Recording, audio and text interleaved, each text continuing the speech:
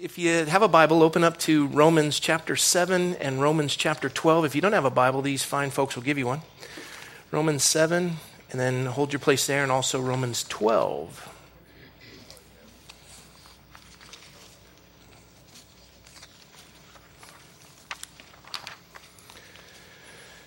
Now, we've been going through the book of Romans, and we're undertaking the start of Romans chapter 12. But because we're immediately going to go into Palm Sunday and then Easter Sunday, and we're going to kind of lose track, and I wanted to really develop Romans 12, I'm going to touch on it briefly, but go into greater detail on it when we get through the Resurrection Sunday season, Easter season, and then we'll come back to it. But I wanted to focus on something interesting in relation to the Apostle Paul that brings us to Romans 12.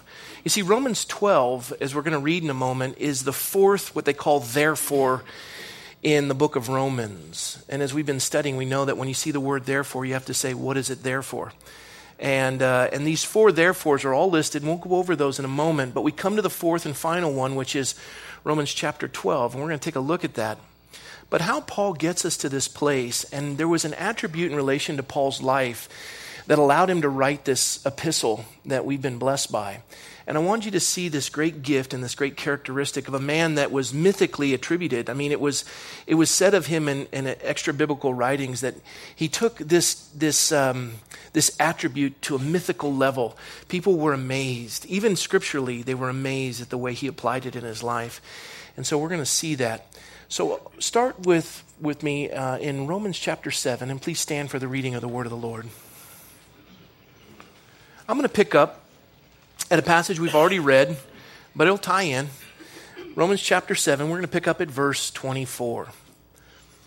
The Apostle Paul begins by saying, "O wretched man that I am, who will deliver me from this body of death?" And together, let's say the next three words. I thank God. Let's do it again. I thank God through Jesus Christ our Lord. So then, with the mind I myself serve the law of God, but with the flesh the law of sin. And then he goes on to say, in Romans 8:1, the third, therefore, there is therefore now no condemnation to those who are in Christ Jesus, who do not walk according to the flesh, but according to the Spirit. And then now turn with me to Romans 12. This is these two verses. Warren Wiersbe wakes up every morning. He's a great theologian. He's a pastor. He wakes up every morning and reads these two verses every morning. I love this man, and I can see why he's had such a fruitful life if this is what his focus is on. Romans 12, verses 1 and 2. I beseech you, and it's a tender term. It means I lovingly beg you. It's not exhortive. It's not angry. It's I lovingly beg you. I beseech you, therefore, brethren, by the mercies of God, that you present your bodies a living sacrifice. See, this is gratitude. It's an action, right? Paul says, I'm thankful, I thank God, and that thankfulness now translates into gratitude. Gratitude is action. Present your bodies a living sacrifice, holy and acceptable to God, which is your reasonable service. And do not be conformed to this world, but be transformed by the renewing of your mind, that you may prove what is that good and acceptable and perfect will of God. That's our passage. Let me pray. Lord, thank you for your word, and Lord, we thank you for blessing our lives. And God, we come to a place this morning where we long to be transformed by the renewing of our mind, and that, Lord, we would no longer be conformed to this world and its bitterness and unforgiveness and anger and hatred. We ask, God, that you do a new work in our lives, that you would establish us this day by the study of your word and by the application of it. And Lord, we give you thanks. We love you. Bless us now, Lord, that we would glorify you. And we ask this in Jesus' name. Amen. Amen. Well, have a seat.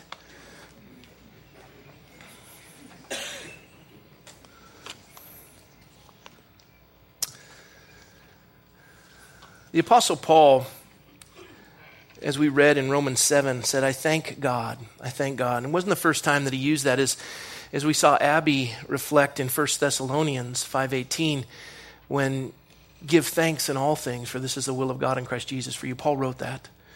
Paul wrote in Romans 6:17, but God be thanked that though you were slaves of sin, yet you obeyed from the heart that form of doctrine to which you were delivered.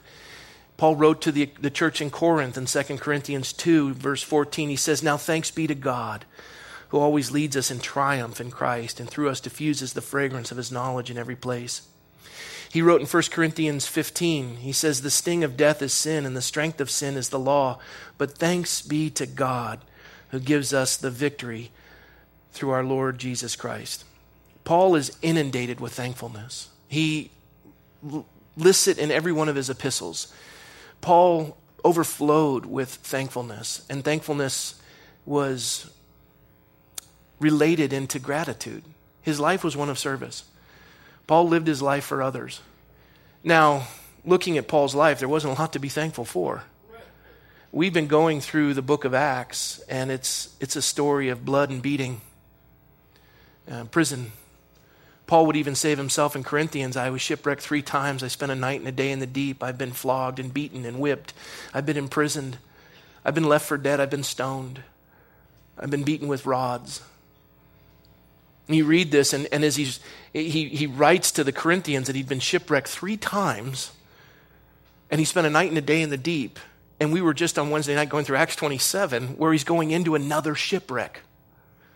And this was a storm that lasted 14 days. Lawrence Sunderland, a shipwright, his family is all sailors. He just said, a storm of that magnitude lasting that long is unbelievable, just so intense. They'd given up all hope of living. And he rallies everyone on board the ship. They break bread. They hadn't eaten in 14 days. They break bread. They give thanks. The ship is torn apart. Every person gets to shore alive. All their hope had been lost. They took all the grain that they were trying to transport from point A to point B to get some sort of return on investment. They had to throw that overboard. Their hope, financial, their hope, everything that the world puts hope in was lost. But they lived, and they gave thanks. Paul gets to shore, and as he's getting wood for everyone who's cold to build the fire, he reaches in and a viper bites him. The people of the island of Malta are shocked, saying, well, obviously he's cursed because he survives a storm and is bitten by a poisonous viper. As they waited for him to die, he shook the viper off, threw it into the fire, and went back to gathering wood for all the people to serve them. And he lived. The whole island converts.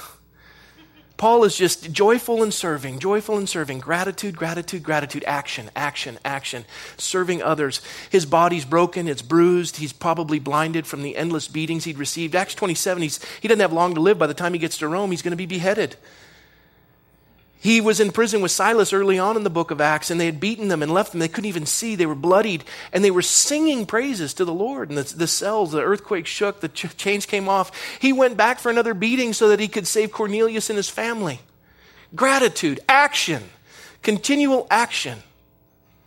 And I was touched by what Abby said in relation to Thanksgiving. I mean, we all practice that, don't we? We sit around the table and we take time to ask the kids, everyone say something you're thankful for. And I don't know about you, but it's been an exercise in futility at my home. I mean, you're looking at the turkey. You haven't eaten all day. You've been smelling it. You're like, yeah, I'm thankful. Let's eat. You know, it's like, and the locusts come in and the next herd of locusts come in and they bleach the bones. And there's a story, I don't know if it's true or not, but the family was seated around their Thanksgiving table. And as was their custom, as many of ours is in the room, everyone shared what they were thankful for, from the oldest to the youngest. And they each took their turn to express their praise. And when they came to the youngest of the family, a 5-year-old, he began by looking at the turkey and expressing his thanks for the turkey, saying although he had not tasted it, he knew it'd be good. Then he thanked his mother for cooking the turkey and his father for buying the turkey. And then he said he was thankful for the grocery store for stocking the turkey and for the workers who put it in the refrigerator section for his dad to find. And then he said he was thankful for the checker at the grocery store who checked it out, and he was thankful for the farmer who raised it and for the man who fed it and grew the grain and for those who transported the turkey to the store. And having said all this, he looked up solemnly and he said, did I leave anyone out? And the older brother rolls his eyes and goes, oh God. And without batting an eye, the 5-year-old turned to his brother and said, I was about to get to him.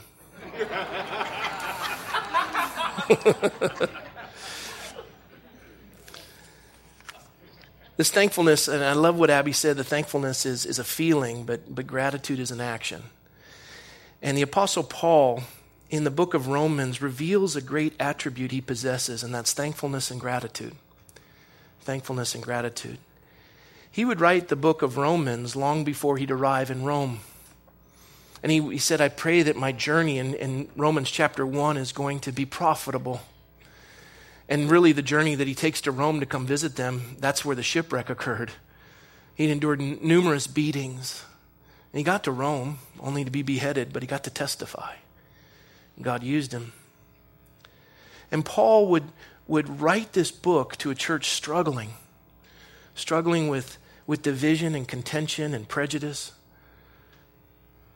But throughout it was laced with thankfulness and gratitude. And when we read Romans 12, where Paul says, I beseech you therefore, brethren, by the mercies of God, that you present your bodies as a living sacrifice. I said this is the fourth therefore in this book that we've been studying together. The first one we found back in chapter 3. It was the therefore of condemnation, where Paul wrote, therefore no one will be declared righteous in God's sight by observing the law. Rather, through the law we become conscious of sin. We all got to Romans 3 and we saw that this therefore of condemnation, that all have sinned and fallen short of the glory of God. We all came into agreement when we read through Romans 1 and 2 that we looked around the room and we realized there's none perfect. No, not one. We're all in that boat together. And that's just what we can see, let alone what you're thinking secretly and what you've done in secret. Right? Right? Okay. And then in Romans 5, Paul would put another therefore in. It was the therefore of justification, which has relieved us as we've gone through this study of the book of Romans. And in this therefore of justification, he says, therefore, since we have been justified through faith, we have peace with God through our Lord Jesus Christ. That he's cast our sins as far as the east is from the west, to be remembered no more. His blood has cleansed us of all unrighteousness, just as if I'd never sinned. We've gone through this study of the word justification. And we all stand justified before God. He doesn't see us in our sin. He sees us in his son's righteousness. His righteousness has been put on our account. And we see this because we know the multitude of our sins. We saw the therefore of condemnation, and now we're experiencing the therefore of justification, and we're relieved. We're thankful. I mean, that weight has been lifted. Amen? But then it comes to this therefore of assurance, because the minute that we find ourselves forgiven, we go back out and we do the same thing again, don't we?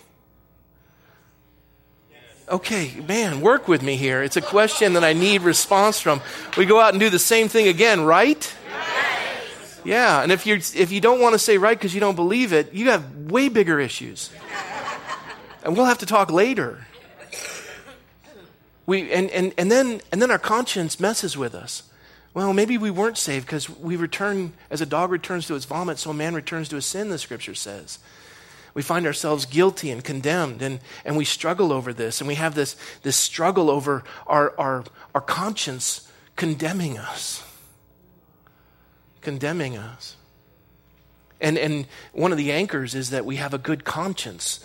That's what keeps us from shipwreck. But when we struggle with that conscience, we're struggling overall, and God wants to assure us that what he's begun, he's faithful to complete, and he has been placed in the Father's hand. No man can remove. And so he gives us a therefore, and this is important, he gives us a therefore of assurance.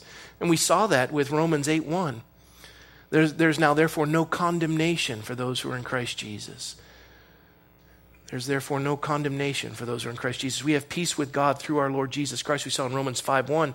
But now there's no condemnation for those who are in Christ Jesus. We have the therefore of condemnation, the therefore of justification, and now, thank God, the therefore of assurance. And then our heart is settled again, and we operate. Wait a minute, I'm not condemned. I can keep a right account with God, forgetting what is behind, striving for what is ahead, and it realigns us with the Lord. And we keep saying, where sin abounds, grace abounds even more. We start to realize really what he's forgiven us from. And then Paul takes us to the fourth and final therefore, and it's important. And we're going to build on this in the coming weeks after we get through Easter. But the fourth and final therefore is what we read in Romans 12. And it's the therefore of surrender, or better yet, the therefore of application. By gratitude. Realizing that we had the therefore of condemnation, and then God gave us the therefore of justification, and we have the therefore of assurance. What is our response? Is it just an emotional thankfulness, or does it translate into action and gratitude? Therefore, Paul is saying, even though we're guilty and deserve to die, we've been declared righteous through faith in Christ, and we'll never face condemnation. And so when we see Paul say, I beseech you therefore, I beg you, lovingly and tenderly I beg you. I beg you to present, or by the tender mercies of God, that you present your bodies as a living sacrifice. Don't live for yourself anymore. Die to yourself, live to Christ. Let go of the bitterness and the hatred and the anger and the unforgiveness. This is acceptable to God, which is your reasonable service. And don't be conformed to this world, but be transformed by the renewing of your mind, that you may prove what is the good and acceptable and perfect will of God. You see, when Paul would say thanks be to God through our Lord Jesus Christ, you can sense his excitement about it. He reflects with joy in every circumstance and writes these words. And they're not just something he's penning because you're supposed to do that. He lived them. He's expressing them. And as we saw in the text that we read, he's thankful throughout all of his epistles. Paul was excited about giving thanks to God and this idea of gratitude by action. And what led him to be so excited about Jesus as a Savior? What was the secret of it? Because quite honestly, in the body of Christ, we struggle. We struggle with being grateful. We struggle with being thankful. But what was it that led Paul to be so excited about the Lord? I would say hold that question back in your mind for a second, because I want to read to you what inspired him in regards to this attitude of being so thankful and excited about Jesus. Turn with me to Luke 7, would you? Luke 7.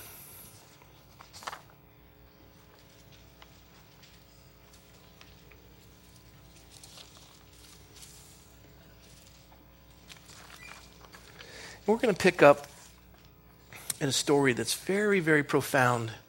Verse 36. See if you can find what made Paul so thankful to Jesus. Then one of the Pharisees asked Jesus to eat with him. And he went to the Pharisee's house and sat down to eat. And behold, a woman, this is Luke 7, verse 36, now 37. And behold, a woman in the city who was a sinner, which means a prostitute. When she knew that Jesus sat at the table in the Pharisee's house, she brought an alabaster flask of fragrant oil and stood at his feet behind him weeping. And she began to wash his feet with her tears and wiped them with her hair of her head. And she kissed his feet and anointed them with fragrant oil. Now when the Pharisee who had invited Jesus saw this, he spoke to himself, not audibly so that Jesus could hear, saying, this man, if he were a prophet, would know who and what manner of woman this is who is touching him, for she is a sinner. Jesus answered and said to him, even though he didn't ask the question out loud, and neither did Simon, which is the same one and the same, he said, Simon, I have something to say to you. So he said, Teacher, say it. There was a certain creditor who had two debtors. One owed 500 denarii and the other 50. And when they had nothing with which to repay, he freely forgave them both. Tell me, Simon, therefore, which one of them will love him more? Simon answered and said, I suppose the one whom he forgave more. Right? And Jesus said to him, you have judged rightly.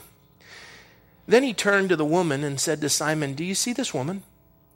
I entered your house, and you gave me no water for my feet, but she has washed my feet with her tears and wiped them with her hair of her head. You gave me no kiss, but this woman has not ceased to kiss my feet since the time I came in. And you did not anoint my head with oil, but this woman has anointed my feet with fragrant oil. Therefore I say to you, her sins, which are many, are forgiven, and for she loved much. But to whom little is forgiven, the same loves little. You see, the secret to Paul and his gratitude is simply this. He who has been forgiven little loves little. That's what the text said. He who has been forgiven little loves little. But people who have been forgiven little are also not very thankful. Most bitter people I know. People who have been forgiven little are really excited about Jesus because that was the reason Jesus came, was to forgive their sin. But the thing is, Paul loved Jesus. He loved him. Paul was excited about Jesus. And one of the reasons why is Paul couldn't contain his excitement about the Lord because he knew how much God had forgiven him for. When Paul says thanks be to God, he wasn't praising God for material things. You see, Paul knew what he'd been forgiven from and for. I don't think we realize how ugly our sin is. I mean, it looks awful on somebody else, and we tend to let them know that. But an examination of our own life, we become bitter and irritated at other people. And to the level we forgive, we will be forgiven, but we hold on to this bitterness. The Apostle Paul had no time for bitterness. He had no time to harbor anger towards those who beat him. You just take a look at Paul's life as we've been doing on Wednesday nights. I'd encourage you to come out. You'd grow leaps and bounds because we go through a different book of the Bible, but we go in greater depth on Wednesday nights. And you look at Paul's life. This is a man that was given orders to kill Christians, and he did. He made many homes fatherless and many wives widowed. He was holding the cloaks as they stoned Stephen and killed him. With these orders, he traveled all over the known world to go kill Christians. And on one journey, leaving with full assurance and full authority and empowered by the highest levels of government, he was off to kill Christians. And there on the road to Damascus, God struck him off his high horse.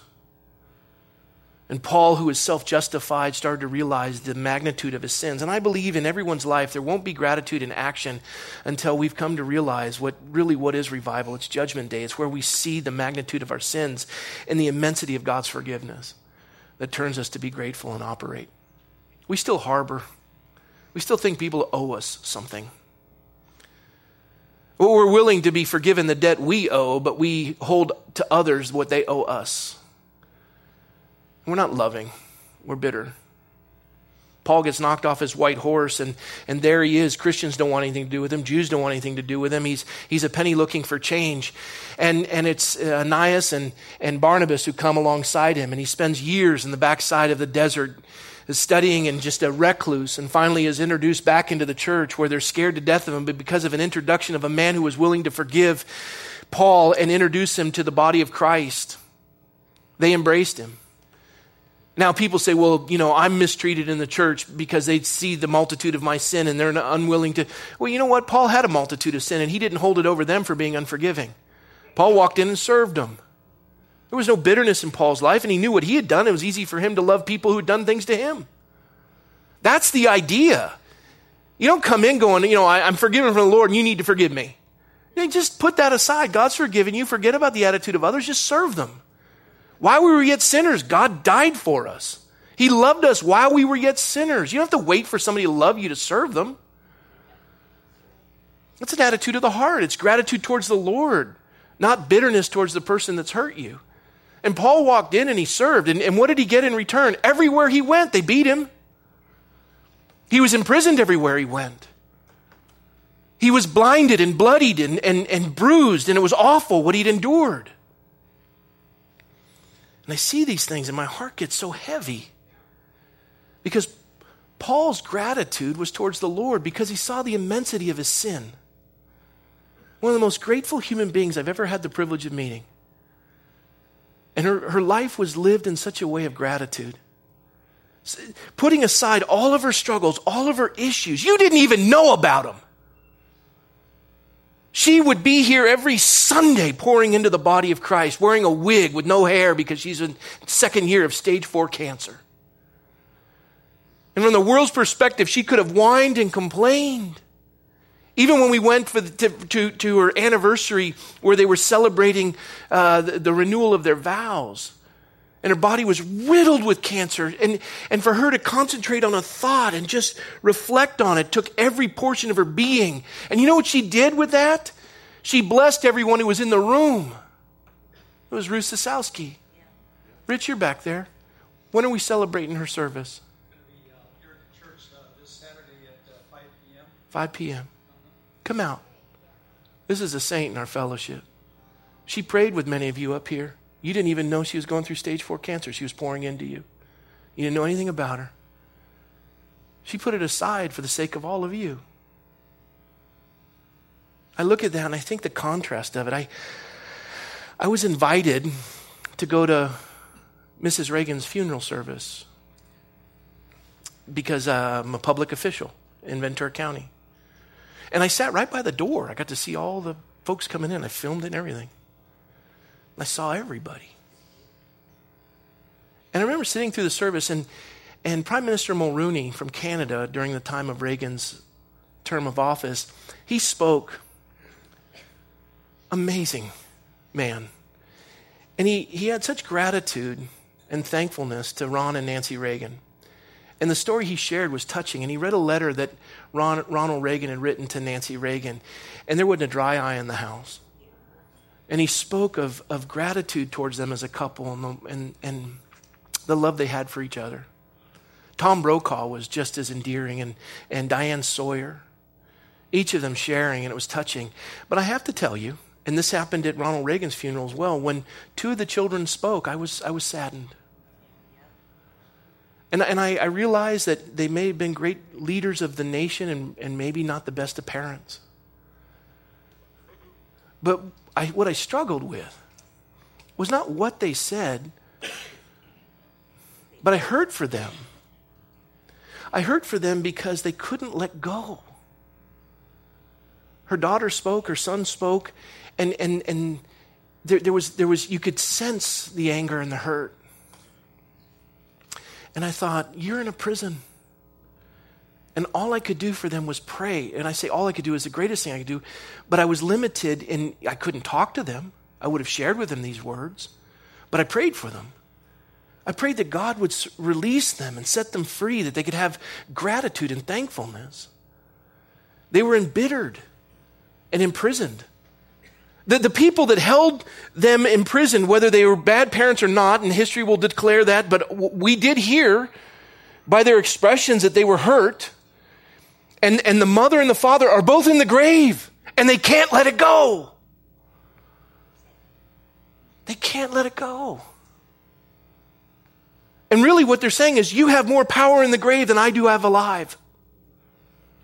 And it's affected me. And I want everyone to know. At a funeral.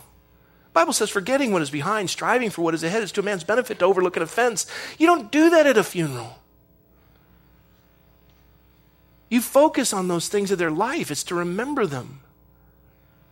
And I say that because probably my best friend, his father was awful. He had every reason to hate him. He'd remarried and the stepkids inherited everything, and his brother died of drug use, and his mother was, just awful what they've endured. And at the funeral, he was treated as a second-class citizen because the step siblings got first priority. I watched that at Ronald Reagan's funeral. Michael Reagan walking behind as the adopted one. And you look at that and you think, really? And I watched my friend go through this, and he never was embittered to his father. He witnessed him to the end, and he shared Jesus with him, and his dad came to Christ because he never let go. And you know what? Give thanks in all things, for this is the will of God in Christ Jesus for you. He never looked at his father as anything but a gift from God. Because Romans 8:28 says all things work together for good with those who called to God and who love God and called according to his purpose.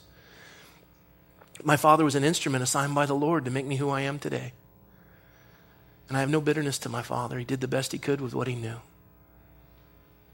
I say this because why is it that we would harbor hatred towards a parent? Because they've hurt us. Right? But the question is, if God has forgiven you, so you ought to forgive one another. Do you think that any of us in here have hurt God as much as your parents have hurt you? Yes. We've committed cosmic treason. But our parents' sin looks far worse than our own. Oh, we'll receive the thankfulness, and it's a good feeling to have our sins lifted. But I am embittered to everyone who's ever perpetrated anything upon me, and I will never forgive them. And you know what that makes you? Bitter. And that's why the Apostle Paul says, I beg you, brethren, by the mercies of God. Therefore, I beg you by the mercies of God that you present your bodies as a living sacrifice. Die to yourself and live to Christ. This is your reasonable service. This is your gratitude. This is your love in action. Do not be conformed to this world. The world is bitter and unforgiving. Don't be like them. Be transformed by the renewing of your mind. As Christ has forgiven you, so forgive one another. This is the kingdom of God. that you may prove what is good and acceptable in the perfect will of God. You want to be in the will of God? Be grateful.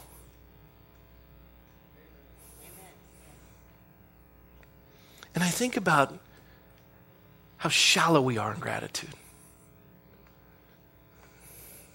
When the Apostle Paul was praising God, he didn't say, God, I want to give thanks for the house that I live in, and I want to give thanks for the money that's in the bank, and I want to give thanks for the possessions I own and the car that I drive, and for the bling that I wear. Now, it's not a bad thing to be thankful for possessions, amen? It's not a bad thing to be thankful for possessions. But the bad thing is to be grateful for the earthly comforts you enjoy if it just stops there. The main focus of our thanksgiving, if it's just earthly possessions, will create an enormous problem in your life. You're very shallow. The reason why is, what happens to you when you lose your possessions? I used to have this, and I used to have that, and I used to have this, and I was this, and I was that, and God's taken it all. Aren't you a believer? Yes, but He's just got it out for me. When you no longer have your earthly comforts, what happens to your thankfulness? When you lose your home, your car, your family, like Job. Yea, though he slay me, yet will I praise him. What happens when you lose your health, like Job did? I watched my brother, John Achenbach, over here. I visited him in the hospital. He's gone through more surgery than the Pope has appointments. And if I want to have my day brightened, I call John. In the midst of his pain, he'll blow sunshine my way and pray for me because he's grateful. If you suddenly lose those things, you also lose your ability to be thankful if it's all about earthly possessions. And by the way, the things of this earth are transitory. Ruth understood that, right, Rich? They don't last long. And they break and they get lost, they get stolen, they deteriorate, they die. And there's not a thing you can do to stop it. My parents were military. My dad was a military officer. Every 2 years we moved. They had pieces of furniture that they would wrap so delicately, and the Navy movers would come in, and they would bubble wrap it and foam wrap it and, pad wrap it and whatever. And then when they get to the new location, my mother would set it up meticulously, and she would vacuum the carpet with this pattern, and you had to fly from one room to the next just to get there, and don't you touch that. And they labored for years as children. We were never even allowed to go around those pieces. And all of it was just so important to them. We never went to church, but these things were so important to them. And I remember when she was dying of lung cancer, and they put everything in a box. And while she was dying, she never once asked about her possessions. Not once.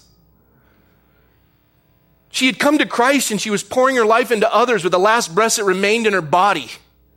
She got it. And those things were irrelevant. As a matter of fact, we didn't even want to open it. Nobody even wanted the burden. And I remember when I finally opened it, it was like a year and a half later, and we opened this storage unit. And most of it we threw away. And some of these precious pieces we brought in, and it took like a week or two for one of my kids to break it. And I remember just this week going over to Molly's house, and I see this dresser system that my parents, it's ancient and it came from Japan, and it's so precious, and da da da da. And I just had seen Oliver just going to town with it on a hammer, And my mother is in heaven going, do it, Oliver, just knock it to pieces, bless your little heart. Because all things are made known, and she gets it. Paul based his thanksgiving on something entirely else besides earthly possessions. You'll lose your gratitude when you lose your earthly possessions if that's all it's based on. Paul's thanksgiving was based on the mercy and the forgiveness he had received from God. Did you hear that? Paul's thanksgiving was based on the mercy and the forgiveness that he had received from God. These people understood the message Paul was trying to get across. True thanksgiving is more basic than simply trying to put out a list of blessings, materialistically speaking. Pay attention to this and we'll close with it. True thanksgiving is based on how much we really love God. Let me say that again. True thanksgiving is based on how much we really love God. Not our things. True love for God starts with realizing how much He's forgiven you. I don't think we realize what a mess we are. But by contrast, he who's been forgiven much loves much. And that's what drove Paul to serve God so strongly and powerfully in his life. Paul's thanksgiving began and ended with Jesus Christ because he loved Jesus. Because he loved Jesus, his thanksgiving was more than just a listing of his possessions and comforts. It was a declaration of how much God had done in his life.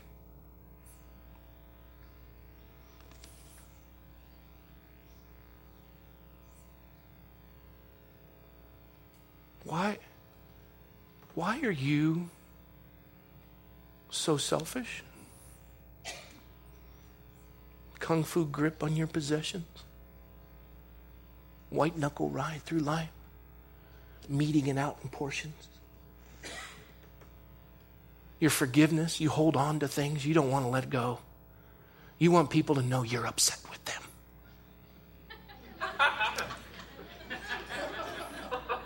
Nobody wants to be around you. People are tired of you. By the way, I've switched seats with you. I'm speaking to me.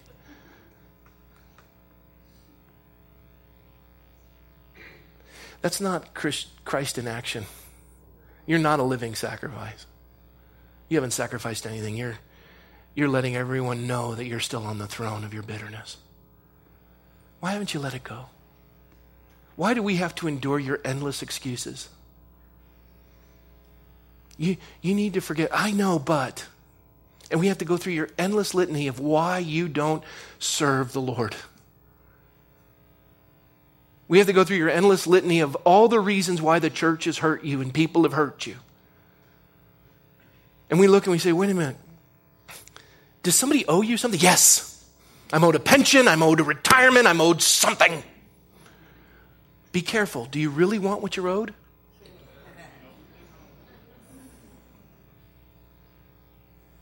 Because if you realize the debt you owed and what's been forgiven, you will love much. He who owes much, he who's been forgiven much loves much. Do you understand what God has forgiven you? And listen, I know every one of us in this room has been hurt, and I know there's memories that nobody wants to revisit. I get that. But if God has promised in a fallen world where sin and pain exists that he'll use it together for good, and he'll create it as an instrument to develop you so that you can let go of the past and hold on to the future. You'll never be able to change the past, but you can change the future. You got lousy parents. You don't get to pick the parents you get in this world, but you can pick the kind of parent you're going to be. And gratitude towards the Lord of putting you on a path to make it all count. Isn't that a little more pleasant than standing up in front of 1,000 people and telling everyone why you hate your parents? Can't we just let it go? Paul was shipwrecked, beaten, 3 times shipwrecked. The 4th time he's going into another shipwreck. And this is what he wrote to the church at Philippi. I know what it is to be in need, and I know what it is to have plenty. I have learned the secret of being content in any and every situation, whether well-fed or hungry, whether living in plenty or in want. I can do everything through Christ who gives me strength. See, that's a life of gratitude. I find the strength to go on in life to serve others with endless zeal and joy. And I find it only in Christ, my Savior, who has forgiven me so much. And I love him so much. Is thankfulness just a feeling to you? Or is it translated itself to gratitude? And if so, if we were putting you on trial for being a person of gratitude, would there be enough evidence to convict you? Or are people going to recount all the stories they've heard you share about why life has dealt you a bowl full of lemons? I know stories in this room that would gag a maggot. And they're represented in the entirety of the room of things so painful you can't even imagine. And you have no idea because the person that you're sitting next to, whose story I know, is one of the most grateful people you'll have ever met. And all you can see is what Jesus has done in and through them. And they're typically the ones who are serving you. And that's what God wants us to do when he says, I beseech you, therefore. It's time to die to ourselves and live to Christ. Amen? Abby, where are you? Did she leave? Is she still here? It took me 40 minutes to do what you did in 8. You nailed it, girl. Well done. Let's give her another round of applause.